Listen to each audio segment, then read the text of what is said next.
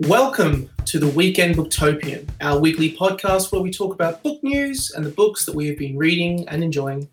My name is Nick Wasiliev and I am the social media specialist here at Booktopia. And joining me for today's episode is Arthur Malcolm, the affiliate marketing manager. Hi, Arthur. Hi, Nick. Ashley Berry, our campaign coordinator. Hi, Ash. Hey. And Mark Harding, our brand and content manager and usual host. Hi, Mark. Get out of my seat. Oh, I'm happy. I'm enjoying it. I mean, I have all the power. But today, as we'll be obviously giving you our normal book recommendations, and then, of course, you stick around till the end where my guests will go head-to-head in an increasingly terrifying, exciting, and some might say violent game that is Book Fight. But beforehand, we're doing something a little bit different. Now, we are currently recording this podcast during the time of Booktober, which Booktopia is really proud to be involved in. And we are working with Westwards, and you can sign up as a bookworm and fundraise to help disadvantaged kids in the greater Western Sydney region. And Mark, so for our new segment, you sat down with James Roy, the producer of Westwards, to discuss the initiative, didn't you? Yes, that's right. So I had a nice little chat with James Roy, who is a published and established author in his own right, and is also and also works for Westwards, developing programs that get delivered to students across Greater Western Sydney. So why don't we have a listen to that chat? Joining us today on the Weekend Booktopian is James Roy. Hi, James. Welcome to the show. Hey, how are you? Thank you. So could you tell us a little bit about your career and the books that you've written? Well, my career began back in the bad old days of the mid-90s, sort of back in the era of Justin Etler writing The River Ophelia and all that sort of dark, gritty literature, the sort of grit lit as they called it. But I thought that's what I was writing, but in actual fact, I was writing young adult. And at the time, I kind of felt that, like a lot of people do, that young adult and children's is what you do while you're practicing to be a real writer for grown-ups. I, of course, now don't believe that to be the case and will actively take on anyone who dares to say that, but it was a view that I did hold. And so when I sent my first book off to University of Queensland Press in the mid-90s, they immediately came back and said, we've given this to our young adult publisher, and she's very interested in it. And I was a bit sort of, oh, really? I thought I'd written a real book. Anyway, never mind. But then I very quickly came to understand that because of my own background growing up as a missionary kid back in places like Fiji and Papua New Guinea, my creative or I was in a bit of a state of arrested development, I guess, and I hadn't really ever moved past that period of life between year 5 and year 10. That was sort of where I kept going back to in my own head. And so I entirely embraced the idea of writing for children and young adults. And so up till now, I've written, I think, 35 books, and they've all been for young adults or children. I'm working on a grown-up book at the moment, as they say, but everything that I've written really that's been published to any kind of, in any kind of recognition has been for young adult or children's. Excellent. We're huge advocates for young adult novels here at Booktopia. We have several staff members who can't get enough, and we'll talk at length in our podcast about them. And always. Well, there was sorry to interrupt. There was a I don't know if it's still the case because I don't really go to those places anymore. But back in not that long ago, there was a huge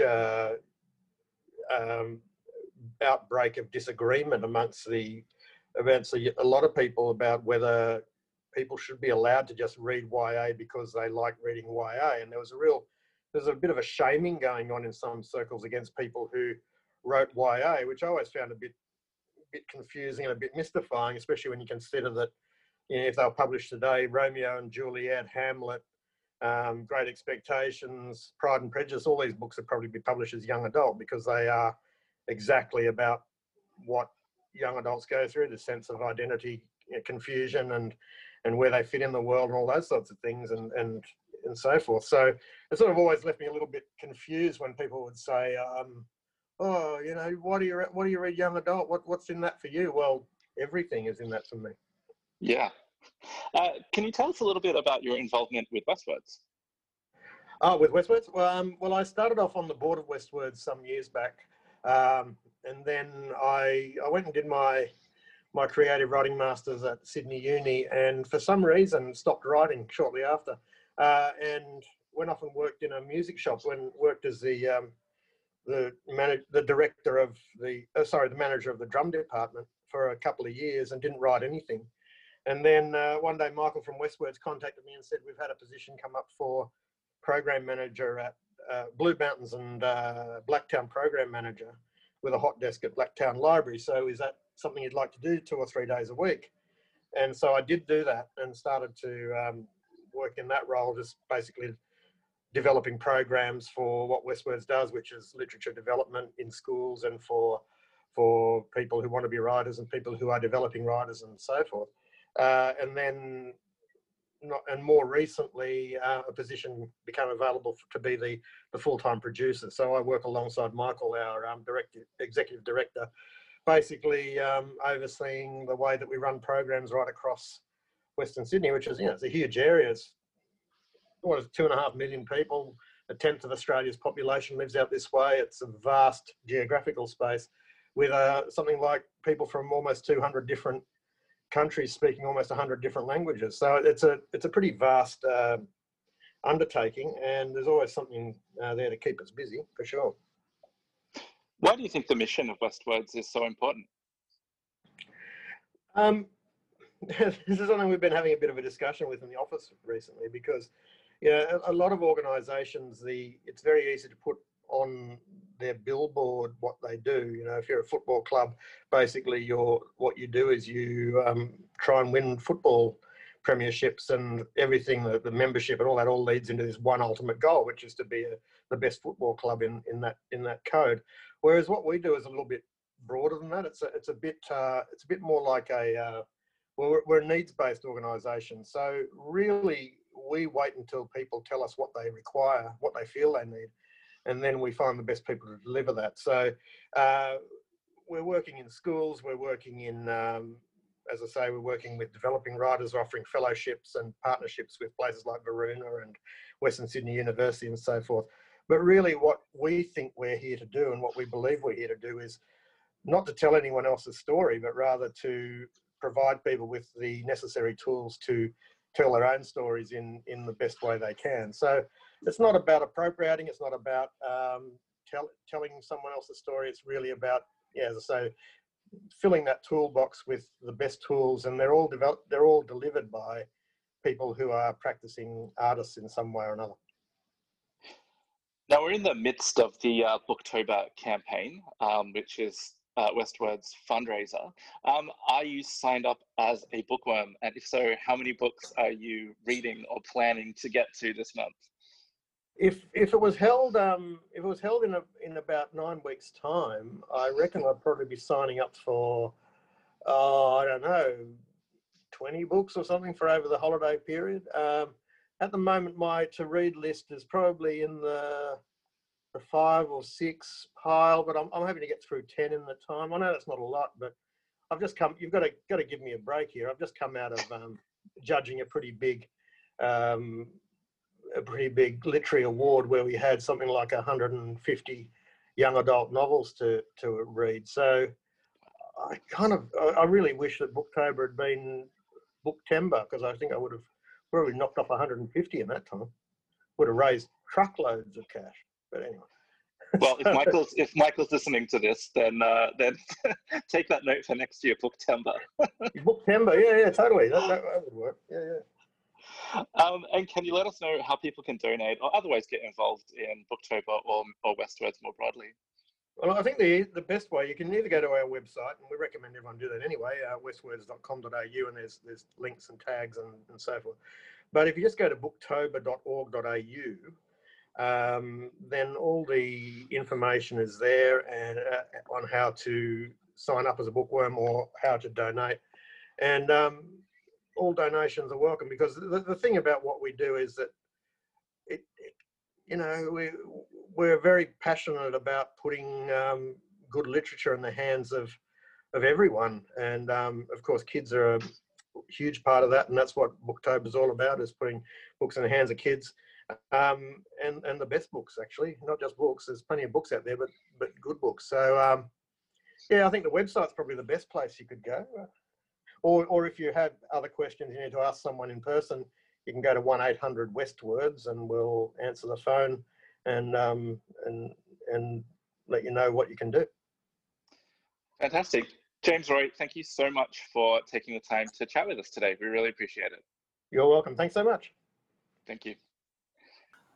Right, so that's the end. So that is the end of our chat with James Roy, and a lot of fantastic discussion there around the Booktober initiative.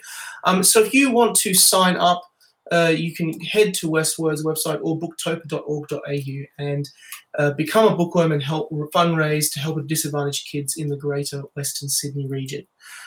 So with that in mind, we'll now jump into our book recommendations for the week and the books that we've been reading and enjoying. And I'm going to throw to you first, Arthur. What have you been reading in the last week or so? So I've been reading Jerry Seinfeld's book, Is This Anything?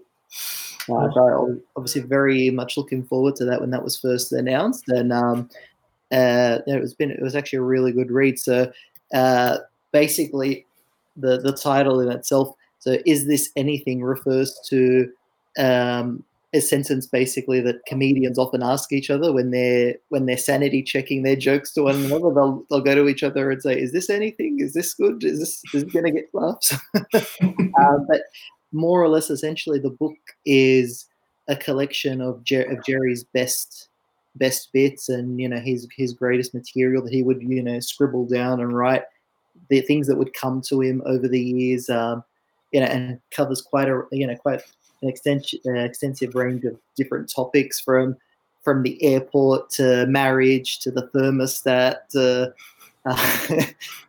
parents, and basically every little minutia of his life. The covers actually starts from the 70s all the way through to now. Basically, he's been collecting all these bits and material over the years, and what I really liked about it is how, especially some of the jokes from the 70s and the 80s, how timeless some of it is, how it can still apply to today. It's really quite remarkable. His material is quite timeless, really. It's quite amazing.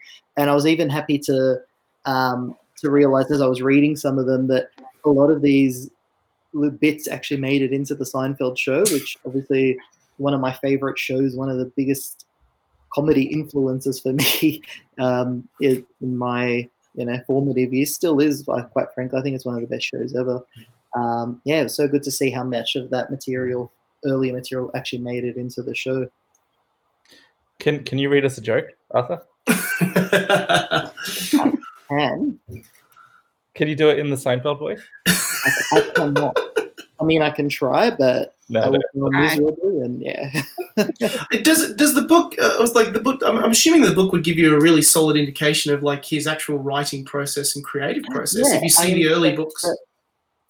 Yeah, absolutely. So, I mean, before every decade has a bit of an intro, just to give you an idea of, I suppose, what Jerry was, what he was going through at that time, or what his, so obviously in the 70s, he was just starting out, he was breaking into the routine. 80s and the 80s focuses more on him getting a bit more attention. Obviously 90s is heavily focusing on Seinfeld, and the 2000s is a lot of what he refers to as doing nothing. Quite funny. Funny.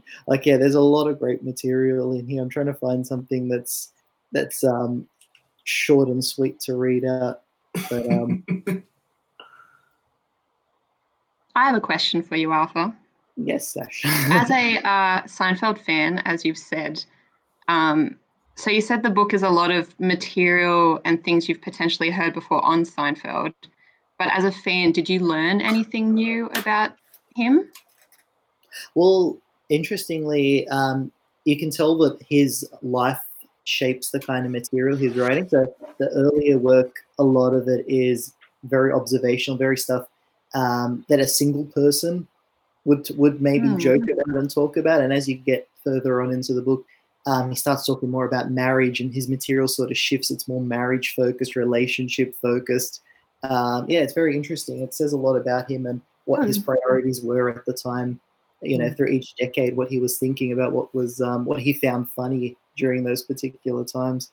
I thought, like, there's a really good one here that I thought was quite funny. So there's a bit he does about pajamas, and he goes, I don't know why the suit projects this image of power. Why is it intimidating? We'd better do what that guy says. His pants match his jacket. Men love the suit so much, we've actually styled our pajamas to look like a tiny suit. 3 buttons down the front, the little lapels, breast pocket. What's that for? You put a pencil in there, roll over in the middle of the night, you kill yourself. Because it's a really good point, and you never think of that, but it's true. We to pajamas, they do. They're like, it's like a suit, and it's true. What's the button? What's the pocket for? Who is that for? What's the benefit of that? Genius. I love it. Oh my, that sounds like an amazing book. Love it. Great one, Arthur. And I'll throw now over to Ash. What have you been in the depths of book-wise? Yeah, so I have 2 books I want to talk about today. One I'm currently reading and one I want to read next. So the one I'm currently reading, it's a few years old. It's actually been on my to-be-read pile for about 10 years. And I am absolutely kicking myself that I haven't read it before now. It is The Name of the Wind. Oh my God. Patrick Rothfuss. I know. I thought you might be a fan, Mark. Have you read it? I have, yeah. Oh, I cannot believe it took me this long. But the second one's been on my shelf for years, so I've only read the first one. Oh, okay. Well, this is what I mean. I think at the speed I'm reading it now, I should be into the sequel on the weekend. So I'm just past halfway, and I love it. It's so good. I can't believe I've just let it sit there for years. That I've existed in the same room as it for years. I just have not read it. So to summarize, I've brought up a summary. This is the tale of a magically gifted young man who grows to be the most notorious wizard the world has ever seen. So it's a fantasy fiction. I'm a big fan of, but I want to read more of this genre. So, I mean, you Google best fantasy books. This book is literally 3rd on the list in Google after The Lord of the Rings and The Hobbit.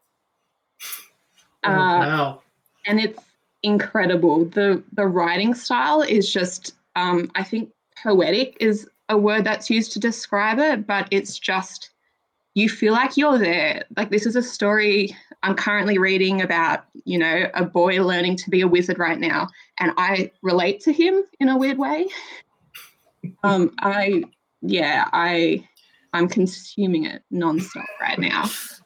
It's always it's such an immersive book, and what I love about it is it's like 1,100 pages or something, and it just you don't notice once you start reading it, you just forget, and it's just like you are just in that world with those characters, and it's just incredible. It is, yeah. I should try and find a comparison. Someone who works here, Paolo, he's read this. He described The Name of the Wind, I'm pretty sure, as Harry Potter in the Philosopher's Stone. And then the sequel is like Harry Potter and the Deathly Hallows. It's kind of that contrast where the first ones are really kind of educational. You learn the world as the character is learning the world and learning his abilities and trying to comes up against magical foes and schoolmates who want to make an enemy out of him. And you kind of grow through the hardships with him. Like, he had a really tough start of life. And from that phrasing, I'm very excited to get into the sequel, and then we probably get into the real crux of it. Well, yeah, that is. I was reading something the other day about the 3rd one, and how it's like the new Game of Thrones book. It's just been coming for a very, very, very, very, very long time, and like Patrick Rothfuss is like not committing to like when anything's going to be finished, and the speculation that maybe he won't, and it's just so a 3rd book in this. Yeah. It's meant to be a trilogy. Oh, okay. Oh my goodness, I'm That's a gonna get bit off. frustrating. Mm. Yeah, do it. If any little part of you likes fantasy, like just the tiniest little bit, I reckon read it. Yeah. And fun trivia note: Lin-Manuel Miranda of Hamilton fame bought the rights to do a extended. No way! That. Oh, that would be It amazing. will be. It will be. I'm sure he's very busy and we'll never get to it. But It's my absolute dream. Like, I'm a big fan, I think I mentioned before, of the Rift War saga, especially Magician by Feist. And it's my dream to see that. I don't think it's ever been really brought to life. And I don't know if it ever could be because of the scope, but it's my dream to see that. So I'm only halfway through this, and all I want is to just see some visual entity of this. Slight tangent, but have you read Robert Jordan's Wheel of Time series? No. No. I've got The Eye of the World. Yeah. In my pile. I have a big fantasy pile back there that I need to get through, but they're all like 1,000 pages. Because a certain streaming service that we're not allowed to name on this show has adapted that, and the first season is going to be out next year, I think. Everything's going to be out next year. I just read Foundation by Isaac Asimov. Yes, yeah. That's how you say it. So I've got the 3 books, the first 3 books published. So I just read Foundation prior to this. That's coming out next year, apparently, too. That's going to be so cool. I don't have time for this. I know, right? Goes to show that 2021 is going to be the year of the adaptations. It's just going to be, or maybe I feel like that's been the last 5 years. Yeah, I know. I of was about to forget as I said that. It's all. But this is a good adaptations year. Oh, The ones we're keen for. yes, that sounds. I also have Dune back there to read in a similar note. Well, that's been pushed back. You've got extra time. It's not until October next year. I needed that. Yeah. I also have also a side note, The Way of Kings, Brandon Sanderson. Oh yeah. I've heard is pretty damn good as well. I think the 4th book of that has just kind of come out. So 4th book, I need to get started on that one as well. Wow, you have a large list of books to read. That's just one genre. I know, wow. But which leads me, I guess, into the book I want to read coming up after this. It's called The Sight of You by Holly Miller, but this is more of a fiction, like a romance fiction book. So that's kind of my other pleasure is modern contemporary fiction, but I'm a bit of a sucker for the romance one. So the concept behind this, what hooked me in was it's kind of, would you choose love if you knew how it would end? So I think the concept behind this book is that there's 2 characters who kind of fall in love, but one of them, Joel, has the ability to, when he dreams about the people he loves, the dreams come true. So he dreams, Joel has the dream of Kelly he's feared the most, and each must decide, can Kelly stay knowing her fate? And if her days be numbered, is there a life she is meant to live? So it's kind of like a really, a story about, I guess, 2 people in love, but one has the ability to know the fate of it. And do they choose to stay in this relationship knowing this fate? It seems to have a little bit of a supernatural twist on it, which I don't mind. But that's in my very long list of coming up ones that I'm pretty excited for. I feel like it almost might be the basis for a new episode for us to do all the books we want to read, because every single time I go on this podcast, my to-be read list goes longer and longer and longer and longer. It keeps building, mine does. I don't have enough hours in the day. I don't know, I feel like with that concept, to me, that's a fairly easy answer. Like I would go ahead with the relationship, right? Like, yeah, I think the concept is these 2 like kind of people where he has sworn off love and she can be his second chance, and for her, he is the love she's always dreamed of. So it's these 2 really iconic perspectives of love that people have, where thrown into the mix is potentially, I'm not sure, I haven't read it, but a devastating ending. And I guess it's just the power of love and those little moments that build up to it, which I think is an always nice read, especially after a trilogy fantasy book. Oh my goodness, I love your recommendations all over the place, and I love it. You know it. I will now throw over to you, Mark, and I'm expecting the answer to be an extreme sci-fi or an intense horror thriller, given your previous record. What have you been reading? Okay, over the so last few time I was on the show, I mentioned a book that I was going to read, and I am pleased to say that I've now read it, and it is The Only Good Indians, which is by Stephen Graham Jones. And I know this is a podcast, but we're looking at a video now. Check out how cool the cover is. I know, Wow. that's gorgeous. Yeah. That is beautiful. Ooh. There have been a lot of good covers this year. I know this is not sorry to be sidetracked here, but there have been a lot of really nice covers this year. I recently got to look at a physical copy of The Living Sea of Waking Dreams. Yeah, it's gorgeous. Oh my god! And then the beautiful, like after you open up the dust cover and everything's gorgeous. But I'm sorry, sidetracked. Keep going. So this book is an intense horror thriller. Well predicted, Nick. And I really enjoyed it. So the story is about these four friends, and they're Native Americans, and they're when they were young, they trapped a herd of elk and shot them all. And 10 years later, one of these elk, who was pregnant at the time and had a little baby elk inside her that she tried to protect, is coming back. The spirit of this creature is coming back to get revenge on each and every one of them. And it sounds like a very silly concept, this elk is coming back, but the way that it is written is so good, and the haunting that happens of these characters and the brutal revenge that this creature is after is just so dark and gut punching and just bleak and violent, and sometimes you just need that. Like I personally find that quite a good thing to read when I'm like particularly stressed. I like to read stuff about like this kind of stuff happening, but it's so interesting the way that it's structured as well, because you kind of start off reading it and thinking it's going to be about this one character, but then it almost turns into a bit of an anthology. Like it starts following different people, and you kind of see.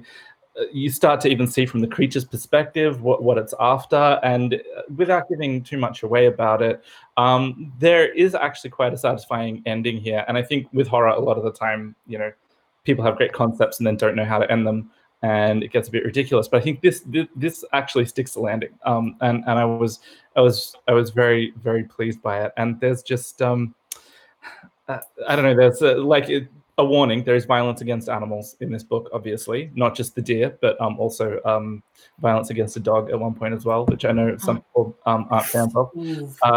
So it's very dark and bleak and disturbing, but really well worth it if you want a quite unique, interesting horror novel. So that's The Only Good Indians. And the other one that I'm reading at the moment is I've picked up A Head Full of Ghosts by Paul Tremblay. So Paul Tremblay is probably best known for his book from a couple of years ago called The Cabin at the End of the World, which is about a family who are staying in a cabin by the lake, and then four mysterious strangers rock up at the door and tell them that they must make a sacrifice or the world will end. And it's about kind of what happens there. It's really, really, really cool book, and I highly recommend that. This one is a really interesting modern twist on the old haunted house tale. So I was inspired to pick this up because I saw The Haunting of Bly Manor over the weekend, and I was like, oh, haunted house stories, what else have we got? So this is an interesting modern spin on it, in that the family at the center of the haunting wind up inviting a reality TV show into the home to kind of record the haunting or the possession or whatever's going on. So it has this interesting kind of modern twist to it, where there's a camera crew there, and it's not just that the camera crew kind of and the TV show adds the element of kind of just having that modern technology to it, but it actually kind of changes the dynamics of the family and how they interact with each other, and all that kind of stuff. And the way that it's structured, again, is really, really interesting. It starts off with kind of telling the story backwards, like as a flashback in the future. And it's Yeah, it's really good. I'm about halfway through, and I'm really, really thoroughly enjoying it. Some really, really creepy, horrific stuff in it as well. No animals have been injured so far, but one of the kids gets it, so that's That's totally fine. That's fine. yeah. And Animals are safe, right? it's also got this demonic element to it as well. So if you're a fan of things like The Exorcist or The Exorcism of Emily Rose and things like that, then this is also, there's a lot for you to enjoy in A Head Full of Ghosts by Paul Tremblay. And he's just a fantastic writer anyway. And I would urge anybody who is a horror aficionado to get a copy of The Cabin at the End of the World as well, because I love that book.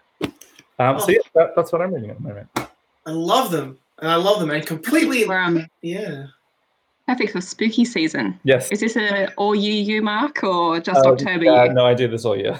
No, he's always like this. Every single podcast, without fail, it will be at least 2/3 of his recommendations will be horror, and I don't. Oh mind dear. that.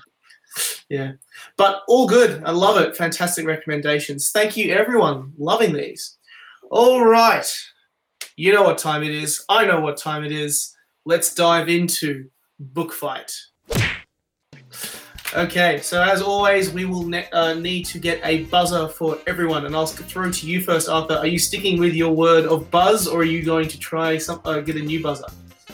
No, I'm gonna stick with Buzz. It's a brand now. It's just its own thing. Yeah, I think we should get like T-shirts and stuff for it made when this inevitably takes off. Ash, they appreciate it. Ash, what will your buzzer be? I think I used Ash last time. Is that cool enough? That's cool enough. I'm cool with it. We don't take sides on the buzzer front. I will throw also now to Mark. What will your buzzer be? I'll go with Ghosts. You're a word. Yeah. Love it. All right. Are we ready, everyone, for what will be an intense edition of Book Fight? Are we ready? Are we good? Let's do this. Question 1. How many books are there in C.S. Lewis's The Chronicles of Narnia series? Ghosts. Yep. 7. You are correct. And bonus points if you can name them all. Oh, okay. Let's see. There is The Magician's Nephew. Yep. The Lion, the Witch, and the Wardrobe. Yep. The Horse and His Boy. Yep. Prince Caspian. Yes. The Voyage of the Dawn Treader. Yes. The Silver Chair. Yes. The Last Battle. Oh, perfect. Off to a flyer, Mark. 8 points straight out the gate. I love it. Don't worry, everyone. Don't worry. All other. No, don't worry. There are plenty of chances for you to earn some questions back. We have plenty of point opportunities this particular episode. Very well done, Mark. 8 points. Well done. All over the C.S. Lewis. Question 2. Martin Scarsden and Mandalay Blonde are the main characters in which new book out this week? Ghosts. Yes, Mark. Scrublands. Scrublands? No. No, wrong. Oh no, what was it called? The last one in it's the Trust. Trust. No. It's Trust. Yes, it is Trust. Yeah. Correct. Trust it is, and that is Trust by Chris Hammer. Was the correct one? Was the answer, which was book 3 in that series. Scrublands being the first. Yeah. Question 3. Which book was the winner of Best Crime Fiction at this year's 2020 Ned Kelly Awards? Ash. Was it The Wife and the Widow? Yes, it was. Yes. Very well done. On the board, The Wife and the Widow by Christian White. Very nicely done. Question 4. Name this famous opening line. And my eyes are on you, Mark. If you don't get this, I will be disappointed. Oh, God damn it. The drought had lasted now for 10 million years, and the reign of the terrible lizards had long since ended. The drought had yeah, I know this. And the reign of the terrible lizards had long since ended. It's a very famous novel. Very famous novel. I know it. I can't like, it's so familiar. It's so familiar. Throw it out to Arthur or Ash. You guys got any idea? Okay, Ash. I'm going to go Wild Stab because the cover is sand and you said drought. Is it Dune? No, it's not, unfortunately. Right. Arthur, you got any ideas? None. Mark? I know it, but I can't. I can't. Oh, no. I know it. Going in 3, Ah, 2, 1. Unfortunately, it is Arthur C. Clarke's 2001: A Space Odyssey. Oh, that's so embarrassing. Arthur C. Clarke's 2001: A Space Odyssey is the opening line of. That's one of my favorite novels. I'm so bad. Sure it is. I've read it like 3 times. Raph, I'm sorry. Maybe pay attention next time I read it. Mm. Ah, I'm sorry. It doesn't. Now I know it doesn't matter if he wins or not. You're just going to be angry about your performance in this episode now. myself.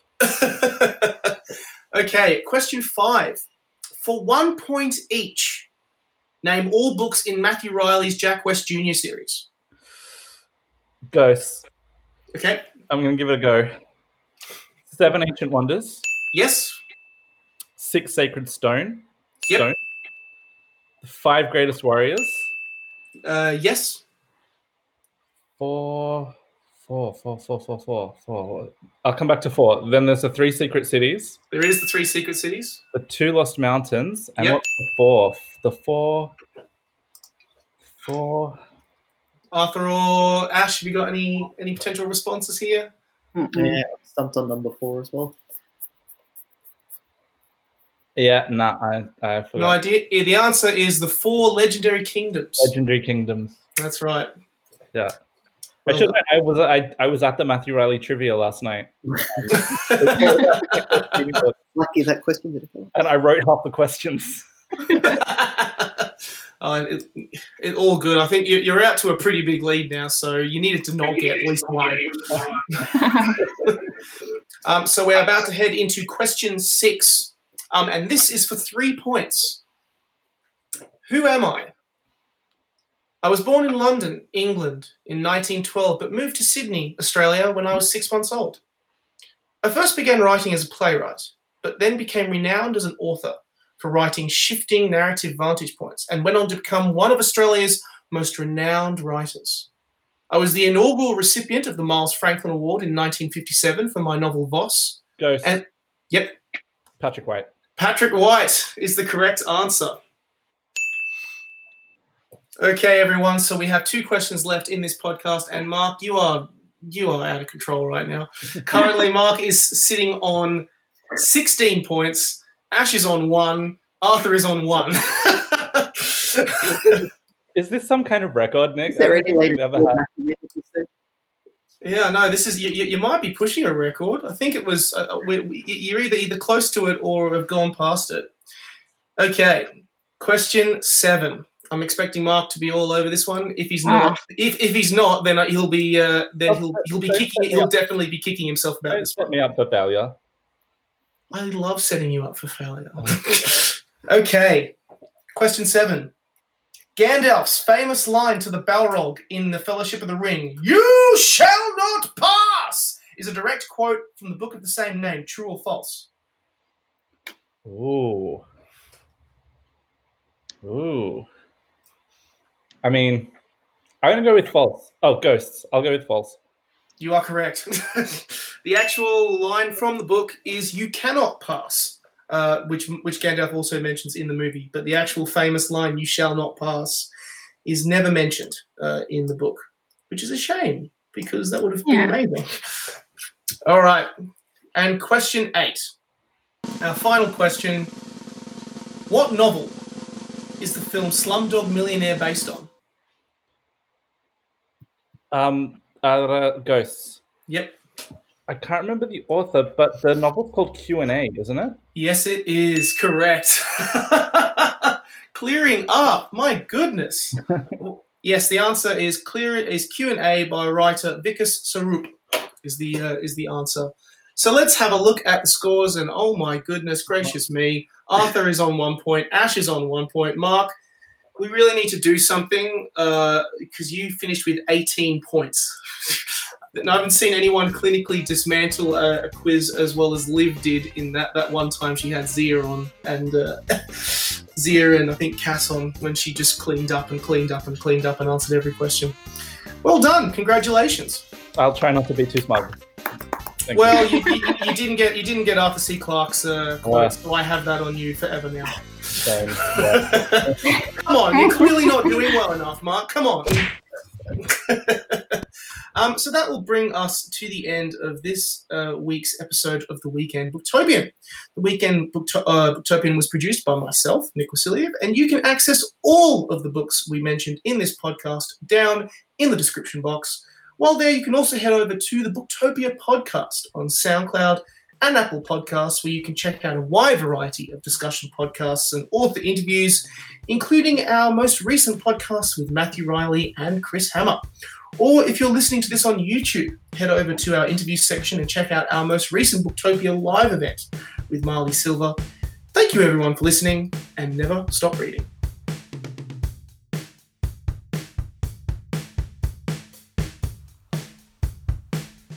Thank you for listening to the Booktopia podcast channel. Don't forget, you can subscribe to us on SoundCloud and iTunes for free, and get access to hundreds of author discussions, book analysis pieces, and more. Or, if your eyes need a workout, head to Booktopia TV on YouTube.